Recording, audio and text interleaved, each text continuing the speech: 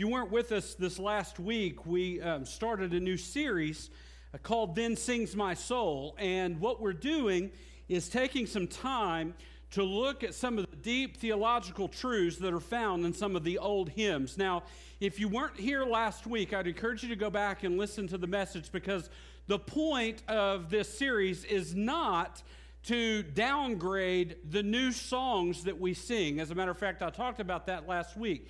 God tells us there's a time to sing a new song unto the Lord. However, it shouldn't be at the expense of pushing out the old songs that are full of deep theological truths, because music today and the music in our hymn book aren't written the same. They're for the same purpose as for in praise. But a lot of the music today is more about worshiping God in what Jesus would say in spirit. Very passionate, very one-on-one, very much, I love you, Lord, I lift my voice type. It's very passionate for the heart. And that is absolutely true. It's absolutely needed in the lives of believers and the church. Whereas most of the hymns are written about singing about who God is. And they contain deep theological truths, and we shouldn't ever forget these truths. They're biblical, they're needed, and we need to comprehend them. And so that's kind of been the emphasis point. Again, if you weren't here, I encourage you to go back and listen to that sermon from last week, so you'll know that this purpose is not to push out the new and say all we need to do is exalt the old. It's actually that we know that we need both. Jesus said two things about worship. He said, God is spirit, and those who worship him must worship him in spirit and in truth. And so the music that we sing, the songs that we sing, need to be filled with truth about God, about who he is, what he's done, what he's doing, and what he's going to do. This morning, we're going to start off by looking at the first song that we're going to look at, by looking at a song that has become known as, or was known as, a battle cry. Now, a battle cry is simply a yell or a chant or a song or something, maybe the beating of instruments, something that is usually done by members of the same group in order to invoke patriotic or religious sentiment. It is a battle cry is getting people ready for battle. It is uniting them under one cause or one theme. And this particular song that we're going to look at was known as the battle cry of the Reformation. And we're going to talk about that as we go. But we've seen battle cries, and we should know a little bit about them. If you know anything about history, after the Battle of the Alamo in Texas, there was a battle cry that was said before every battle following that, and it was, "Remember the Alamo." That's what the Texas Army would say before they marched into battle. Okay, so there's that. There's in the U.S. Army today, one of their main battle cries is "Hoorah." Okay, in the Marine Corps, it's "Oorah." Don't ask me the difference. I have no idea. Okay, but they're different and they're battle cries. And so schools today have a battle cry. It's their fight song. That's why it's called the fight song. It is to be played for a school to get them going in one direction, getting them ready to go out and compete or do whatever they're going to do. And it brings people into a common thought or into a common idea to unite together for one purpose. Okay, so that's what a battle cry is. And this particular hymn that we're going to look at is known as the battle cry of the Reformation. And so it is based off of Psalm chapter 46, and we're going to read that in a moment, and then we're going to talk about two things about this hymn. The first is we're going to look at its history and its origin, and then we're going to look at the theological truths that are contained within them. So if you have your Bibles in Psalm 46, I'm going to ask if you would stand with me for the reading of God's Word this morning in Psalm chapter 46.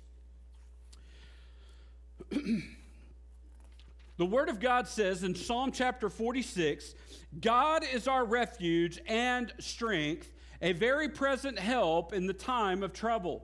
Therefore, we will not fear, even though the earth be moved or removed, and though the mountains be carried into the midst of the sea, though its waters roar and be troubled, though its mountains shake with its swelling, Selah. How many of y'all's translations have the word Selah in there?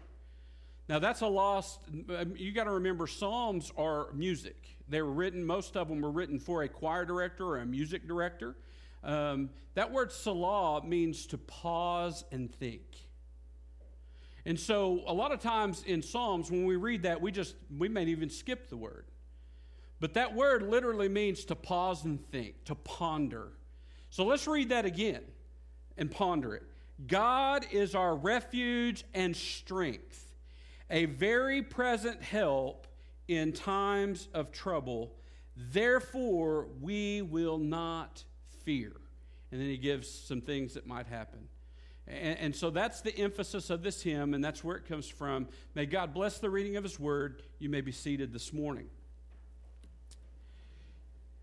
Let's pray together. Father, thank you for your word, and thank you for what it says. And I pray today that as we ponder your word through Scripture and the words that have been penned in this hymn, that you would use them to unite our hearts in one direction, but you would also use them to teach us important truths about you, about what you've done for us, about who we are, and Father, what we have because of your work in our lives.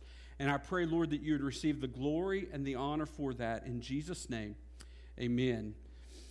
Well, again, this hymn is found in hymn number 8, and we're going to read it in just a little while. But before we get to that, I kind of want to give you, and we're going to do this with about every hymn we look at. We're going to look at its origin and its history, because every hymn that's in our hymn book has a story to it. There is a reason why it was written. It was written for a purpose, and this particular one was written for a purpose. On October the 31st of the year 1517, probably the biggest event in the history of the church that has led to what we know as modern day church, happened on October the 31st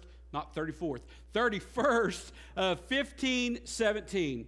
On that day, which was, by the way, about 500 years ago, almost to the day, and so on that day, a man named Martin Luther, he presented and nailed what is known as the 95 Thesis to the door of the Wittenberg Castle Catholic Church in Wittenberg, Germany. And this 95 Thesis basically was a list of questions and propositions against the Catholic Church and some of the things they had been teaching. Now, the whole premise of this primarily focused on two thoughts. One challenge and one proposition. It had two things to go with it in these 95 Theses. The first one was a challenge of what the Catholic Church called indulgences. Now, an indulgence in the Catholic Church is a way to reduce the amount of punishment one has to undergo for sins. In the Catholic Church, if you and I, when we die, they believe in a place called purgatory, and you go to a place called purgatory where you work off your sin debt, Now, an indulgence was a way for you to prepay that penalty. You could prepay. Now, in early Catholic Church, and we start seeing this, by the way, this is not something that Jesus instituted or Peter. Indulgence didn't show up for about 500 or 600 years post-Christ, But when they started, they always had a work tied to it, And so you either had to pray a certain amount of times, you had to serve, you had to do something in service, you had something that you had to give, if you would. There was maybe a duty that you had to fulfill. But by the time of the year 1517, the Catholic Church had begun to sell indulgences. You see, they were trying to raise money for St. Peter's Basilica in Rome to redo it, which is a beautiful facility. But they were running out of money, and one of the ways they used to gain their money was to begin to sell indulgences. So you could go to a Catholic priest, and you could purchase with alms, with money, an indulgence. And what you were doing was literally buying your way out of purgatory. Now, Martin Luther was raised Catholic. and he was about to go into the priesthood, and instead went into a monastery where he began to study the Word of God. And when he did that on his own, he began to see that not only is purgatory not a biblical thing, but indulgences, the idea of buying your way out of penalty, definitely wasn't biblical. As you and I know from Scripture, there's only one payment that can ever be paid for our penalty that we owe, and that's the penalty payment that Jesus made on the cross. And that's what Martin Luther began to see. So he began to challenge this idea of buying and purchasing indulgences. He basically told them, you're selling salvation, and salvation's not for sale. You can't buy salvation. You can only receive salvation by grace through faith in what Jesus has already done. So its primary challenge, there were others, but its primary one was the sale of indulgences. And by the way, this was also the way that the Pope got his soldiers for the Crusades. You see, when the Pope of the Catholic Church decided that we as Christians needed the Holy Land to return back to us, we sent soldiers down in a crusade, and the way that he gained his soldiers was by telling them, if you will go and fight in the crusade, your punishment in purgatory will be paid in full. And if you die, you do not spend time there, you'll go straight into eternal bliss in heaven. And so Martin Luther, he challenged that. Okay. The second thing, though, was not only a challenge, but he had a proposition. And his proposition is known as the five solas, and it focuses on five things. The first one is called sola scriptura, which means by Scripture alone. It's the idea that the Bible alone is our highest authority. If you know anything about Catholicism, you know the Bible is an authority in the Catholic Church, but so is the Pope. And so are the founding church fathers. And so are the church history and what the church has done over the years. They're all considered authoritative in the Catholic Church. And he challenged that. He said, no, our only authority is Scripture, not a man, and not what man says, but what Scripture alone says. His second one is called sola fide, and it means by faith alone. And it's the idea that we are saved through faith alone in Jesus Christ. Isn't that what the Bible says? For it is by grace you've been saved through faith, right? Not by works, lest any man should boast. It's a free gift of God. And so he focused on that. His third one was called sola gratia, which means by grace alone. Okay, which is the idea that we are saved by the grace of God. If it wasn't for God's grace, you and I wouldn't be saved. And that's not what Scripture teaches us. Yes. Number 4 is called solus Christus, and it means by Christ alone. And it focuses primarily on the idea that it is only through Jesus Christ that you and I have salvation. You can't earn it. You can't buy it. You don't deserve it. There's nothing you can do to make it there for you. You can only focus on what Jesus did. He purchased salvation by Christ alone. And the last point is called Soli Deo Gloria, and it means to the glory of God alone. It's the idea that we live for the glory of God. And you could sum it up in this statement. This is the way it's summed up most often today. And that is that salvation is by faith alone, by God's grace alone, through faith alone, in Christ alone, from Scripture alone, to the glory of God alone. That's the way it's formed. Now, that event, the nailing of the 95 Thesis, the challenge of indulgences, and this one proposition known as the five solas, led to Luther being excommunicated from the Catholic Church, and his writings were banned, and you could no longer read his writings. And that event led to what's known as the Protestant Reformation. And it is when the church moved from pretty much just Catholicism into a Protestant Reformation that led to believers being back in the Word of God themselves, no longer just listening to what some preacher was telling them, but they were listening to what the Word of God told them, and they began to establish truths from God's Word that had long been either ignored or forgotten or unknown from Scripture, and they began to establish those in the hearts and lives of people and plant churches to preach these things. As a Baptist, we can draw our roots back to the Protestant Reformation. If it wasn't for the Protestant Reformation, the church as we know it today would not exist. Okay? And so this was a major emphasis in the life of the church. It's a major emphasis in the history of the church. But the thing that gets forgotten about this, and you're like, what's this have to do with music? And it is not only did Martin Luther want to reform the way the church functioned and the way the church believed in Scripture, he wanted to reform and restore worship in the church. Martin Luther was a skilled musician.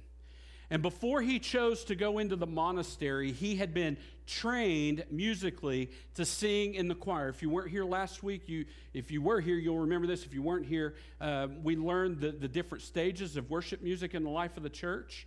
Martin Luther grew up in the stage known as the choir stage. It is where worship in the church was only done by the choir. The music, there was no congregational worship. They enjoyed worship. They listened to worship, but they didn't use their own voices and praise God in worship. So he was very well trained. He was highly educated in music, and he looked in the Word of God, and he mainly looked at the verse we looked at last week in Ephesians that tells us that we should sing psalms, hymns, and spiritual songs, rejoicing in our heart to the Lord. And he began to want to restore worship, congregational worship, back into the lives of the church. And so what he began to do is he, being a skilled musician, would take his teachings and the scriptures that he was getting them from, and he worked with other skilled musicians, and they began to take all of that theology and all that doctrine, and they began to put it into song for the congregations to begin to sing, so they could learn for the purpose of worshiping God, but also for the purpose of learning theology that they didn't know before. And that's how the Reformation spread. You see, to be a reformer meant banishment, and a banishment from the Catholic Church also meant punishment by the government of the day. And so there weren't a lot of Reformation preachers, but what these preachers would do is they would work with musicians, they would put their messages into song, and then the people would go around and learn these songs, and they would begin to sing them from community to community to community, and this Reformation movement began to grow, and there became a reestablishment of what God's Word says about faith alone, by grace alone, through Christ alone, to the glory of God alone. And so he began to do this, and the most famous hymn that Martin Luther ever wrote was this hymn right here, hymn number 8. A mighty fortress is our God. Or he wrote it in German. You could say, Ein Festberg ist unser Gott, if you want to say it that way. That the only word I know is Gott. That means God in German. I know that. I don't know the rest. And because it's written in German, there are a lot of English variations. But the most common one is the one that we find in our hymnal in hymn number 8. And it is filled with some deep theological truths that become the battle cry of the Reformation. And this is what we're going to focus on for our remaining time this morning. And that is the theological emphasis of hymn number 8. And you can break these theological truths down into 4 principles. There's 4 verses, and each verse is a celebration of some scriptural theological emphasis points. The first one, in verse 1, it's a celebration of God's sovereign power. Let's look at verse 1 from your hymnal, hymn number 8, and I'll read it and you kind of follow along. Listen to what it says. A mighty fortress is our God, a bulwark never failing. Now, how many of you know what a bulwark is? A bulwark is, and it makes sense when you read the rest of the song or the rest of this verse, a bulwark was on the ships of the day. It was the sidewalls that come up on the sides of the ship that kept the waves from coming into the boat where you are. That's what a bulwark is. Now take that and listen to the rest of it. A mighty fortress is our God, a bulwark never failing. Our helper he amidst the flood. The bulwark is there to keep the flood out. Of mortal ills prevailing. The idea right there of mortal ills, and I'm going to sum it up in a minute. But Martin Luther penned this hymn when the plague was prominent. And so the idea of mortal ills was the sickness of the day that was just running rampant through that area of the world that was killing many, many people. And then he says this, for still our ancient foe doth seek to work us woe, His craft and power are great, and armed with cruel and hate, on earth is not his equal. And so this idea in verse 1 is the idea of God's sovereign power. It recognizes God's power over all the earthly and spiritual forces. It brings people to recognize that there is an ancient foe. That's the word. There's an ancient foe. That's Satan. And that Satan is alive and well and wanting to destroy the lives of people. That is what the Word of God tells us. Does it not say in the book of Peter that the devil is like a roaring lion prowling around looking for whom he may devour? Jesus said that the Satan came to steal, kill, and destroy. But I have come that you may have life and have it abundantly. And so this song brought the reader to understand that there is an ancient foe named Satan who is going to throw things. He is going to bring turmoil on the lives of the followers of God. That's what Jesus said was going to happen. You be assured of this. In this world, you will have trouble. Amen? So as a believer, he's bringing as a singer, these people were learning that there's an ancient foe that is actively at work in our lives, that is seeking to destroy our lives. And there's great mortal ills that he uses. There's great power that he has. As a matter of fact, I want you to focus on that. Listen to what he says, the very last statement. On earth is not his equal. He's not talking about God. He's talking about Satan. He's basically saying that on our own, we are not capable of standing up to Satan. On our own. On earth is not his equal. So he's reminding them of this, but in the meantime, he is also, if you'll remember what he said, that God is our helper amidst the flood that Satan brings. And he starts it off with the same words of Psalm 46:1. A mighty fortress is our God. Now, and then he calls him a bulwark that's never failing. Now, in that day, in Martin Luther's day, a mighty fortress and a bulwark was the equivalent of things that were considered impenetrable. You couldn't overtake a mighty fortress. And waters could not get in over a bulwark. That's what they were for.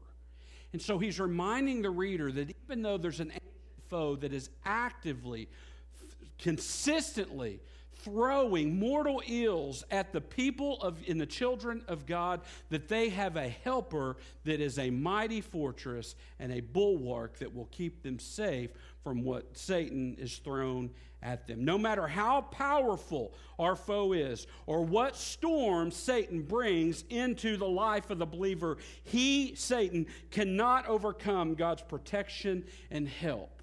Now listen to where the Bible kind of talks about this and sums it up. It's in 1 Chronicles chapter 29, verse 11 and 12. Listen to what the writer of 1 Chronicles says in chapter 29, verse 11 and 12. Yours, Lord, is the greatness and the power and the glory and the majesty and the splendor, for everything in heaven and on earth is yours. Yours, Lord, is the kingdom. You are exalted as head over all. You are the ruler of all things. In your hands are strength and power to exalt and to give strength to all. You and I, on our own, in our own power, are not strong enough to withstand Satan's attack on our lives. But as a believer, we have a helper in the midst of those trials, and that helper is God, who has all sovereign power. He is in complete control of everything. And this verse teaches the singer to celebrate and to focus on God's supreme power in the world. The second emphasis point is in verse 2, and it is a celebration not of God's supreme power, but it's a celebration of victory. Look at it, verse 2. It says, "Did we in our own strength confide, our striving would be losing." And so he's kind of reiterating what he just said, that if we focus on our own strength, we lose. That's what he says. So, did we in our own strength confide? Our striving would be losing. Were not the right man on our side, the man of God's own choosing. Dost ask who that may be? Christ Jesus, it is he. Lord Sabbath, his name, from age to age the same, and he must win the battle. And so verse 2 is bringing the singers to celebrate the victory that's found in Jesus. Now, I probably, just to let you know, I will probably do a sermon on victory in Jesus. I don't know how I do a hymn series and not do a hymn on victory in Jesus, but we get it in the very first one, on the second verse. God's ultimately sovereign, and he helps us, but he does it through Jesus. Jesus is who brings the victory. And this verse acknowledges our temptation. And we fight this. It acknowledges our temptation to live and fight in this battle of life, our struggle in our own strength. Do we not do that? Don't we sometimes, when we're under attack, don't we sometimes try to stand up to it ourselves? Don't we sometimes try to, I can figure this out. I don't need help. I can do this. I can stand this. I can bear this. I can do that. I want you to know there's going to be times in your life where Satan throws stuff at you you can't bear on your own. And if you try to bear it on your own, that first aspect of verse 2 is going to come true.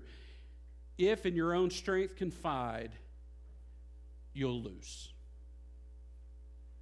Because there's some things that come our way that we can't do on our own. You ever hear this statement? God will never give you more than you can handle. That's not true. The Bible says God will never allow you to be tempted more than you can withstand. But he never says that he won't put more on you than you can handle. As a matter of fact, he allows things to be put on us that we can't handle, so we'll turn to him who can handle them. That's what Scripture says. And that's what this verse is telling us.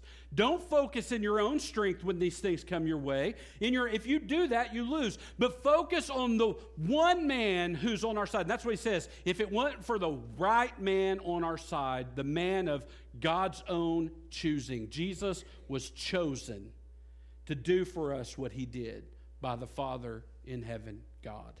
And that's what this verse celebrates. It reminds the singer that Jesus Christ is the one fighting on our side, and he must win the battle.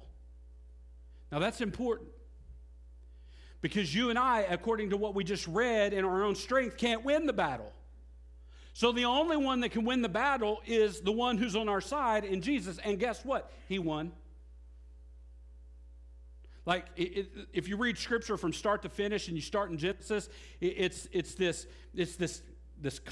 battle that rages. You could put it in lots of different genres of literature, but it probably belongs as a romance novel. I mean, there's a relationship, and then there's a breakup, right?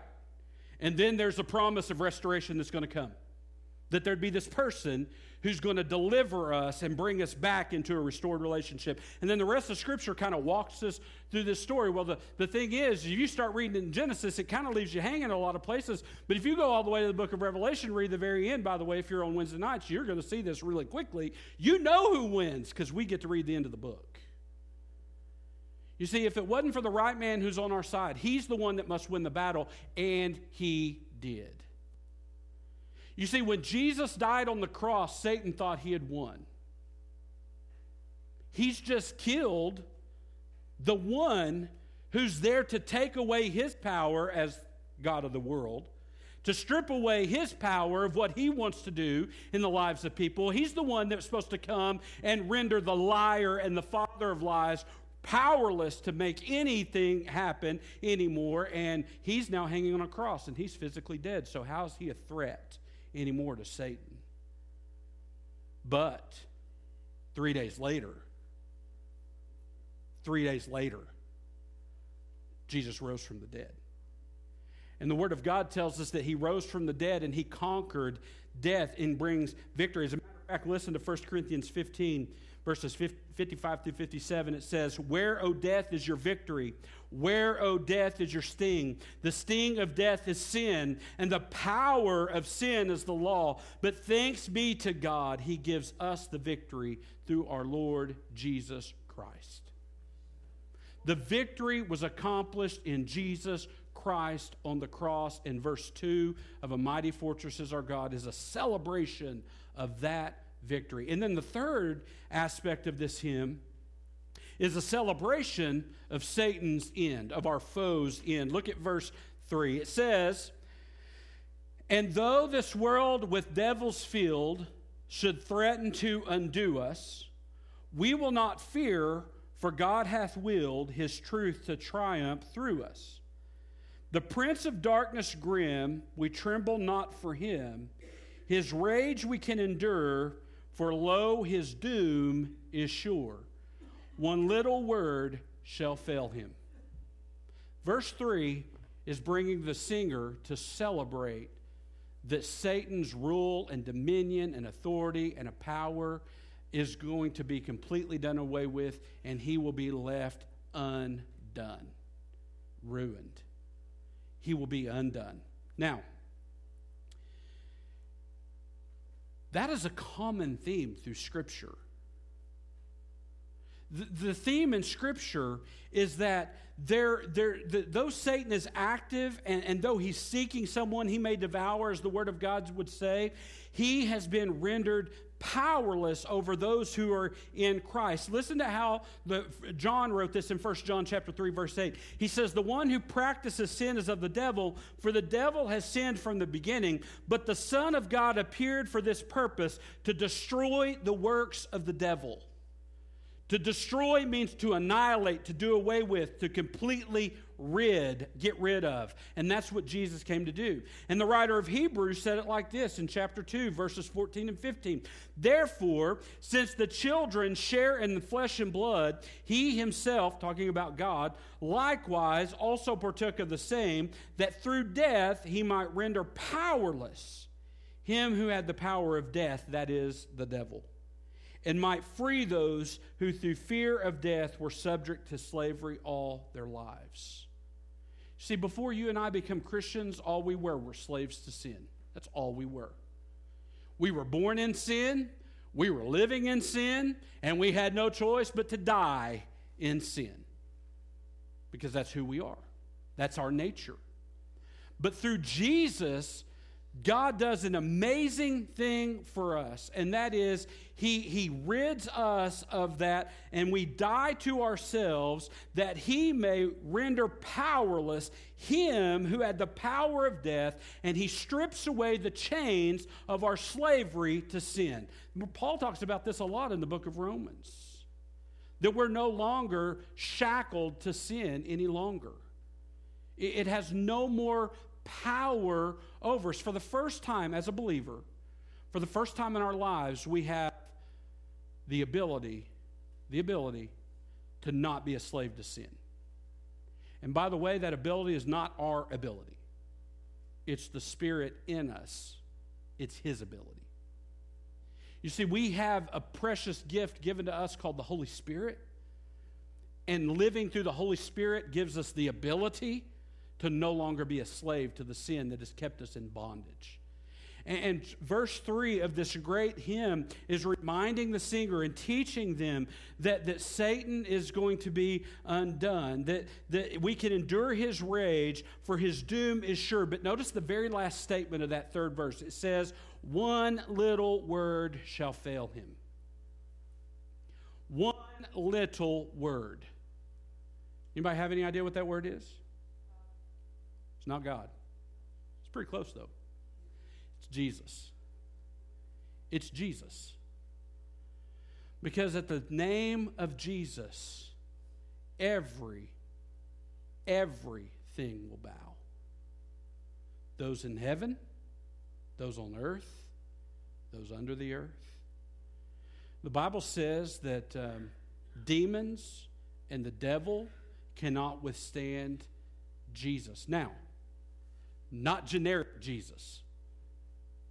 And you say, what do you mean by generic Jesus? Well, if you look in the book of Acts, there was a couple people who were going around casting demons out with the name of Jesus, but they didn't know Jesus. They just knew the name.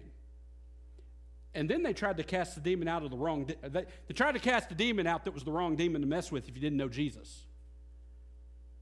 And the demon spoke back and said, Jesus I know. Peter I know. I don't know you.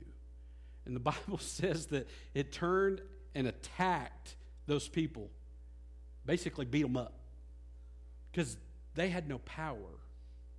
It's not generic Jesus, it's real Jesus.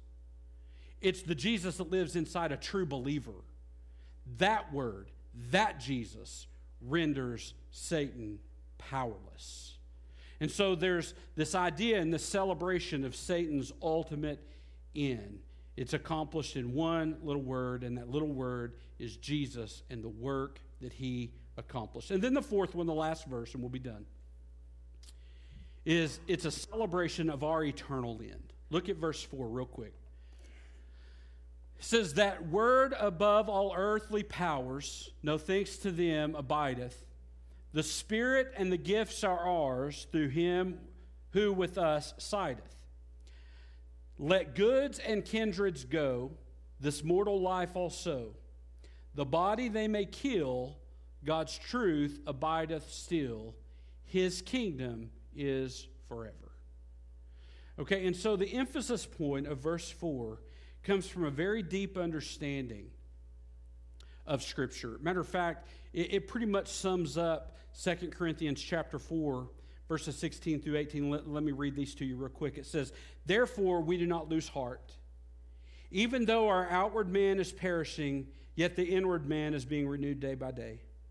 For our light affliction, which is but for a moment, is working for us a far more exceeding and eternal weight of glory. While we do not look at the things which are seen, but at the things that are not seen. For the things which are seen are temporary, but the things which are not seen are eternal. You see, the truth is, no matter what our enemy in our world brings to us, even if it be death, our eternity is secure. For God's kingdom is forever. Our eternity is forever. This verse reminds the believer to be willing to let wealth and goods go. Now, matter of fact, look back at that. It says, let goods and kindreds go. This mortal life also. It's reminding us as believers that there's nothing on this earth that we can attain possession-wise or relationship-wise or even in our physical life-wise that comes close in comparison to our eternal reward that's in heaven. So it's encouraging the reader, let goods and kindreds go. If that's what Satan wants to take away from you, like he did Job, let him go. If it's relationships that Satan wants to attack and take away from you, let him go. If it's your physical life that he wants to rob and steal from you, let it go. Because it doesn't come close in comparison to the eternal weight of glory that's waiting for us when we get to heaven. And we as believers need to be reminded of that. Because we get so caught up in things of this world. We get so caught up in our earthly treasures and our goods and our relationships and in our health. By the way, there's nothing wrong with wanting good health. But if that's what Satan wants to use to attack, then let him attack. Because there's one thing, and that's what Martin Luther's bringing the reader to understand. There's one thing he can't touch. He can't touch God's kingdom.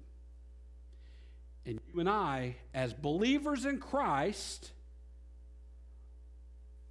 are in that kingdom. And he can't take that. And so this hymn, you can see why it would become the battle cry of the Reformation. All four of those celebrations that are found in this verse were completely either forgotten or unknown to the common man in the 1500s. The problem is, a lot of them are forgotten and unknown to the common man, the common church member in 2018. We need to change that. Martin Luther believed in verse 1 of chapter 46 of Psalms. He believed that God is our refuge and our strength, a very present help in the time of trouble. He also believed, Romans chapter 8, verses 31 and 32, that what then shall we say to these things? If God is for us, who can be against us? He did not spare his own son, but delivered him up for us all. How shall he not with him also freely give us all things? So may we, when we worship God, not just in this song, but in our lives, may we remember the truths that it contains. May we celebrate God's sovereign power over everything.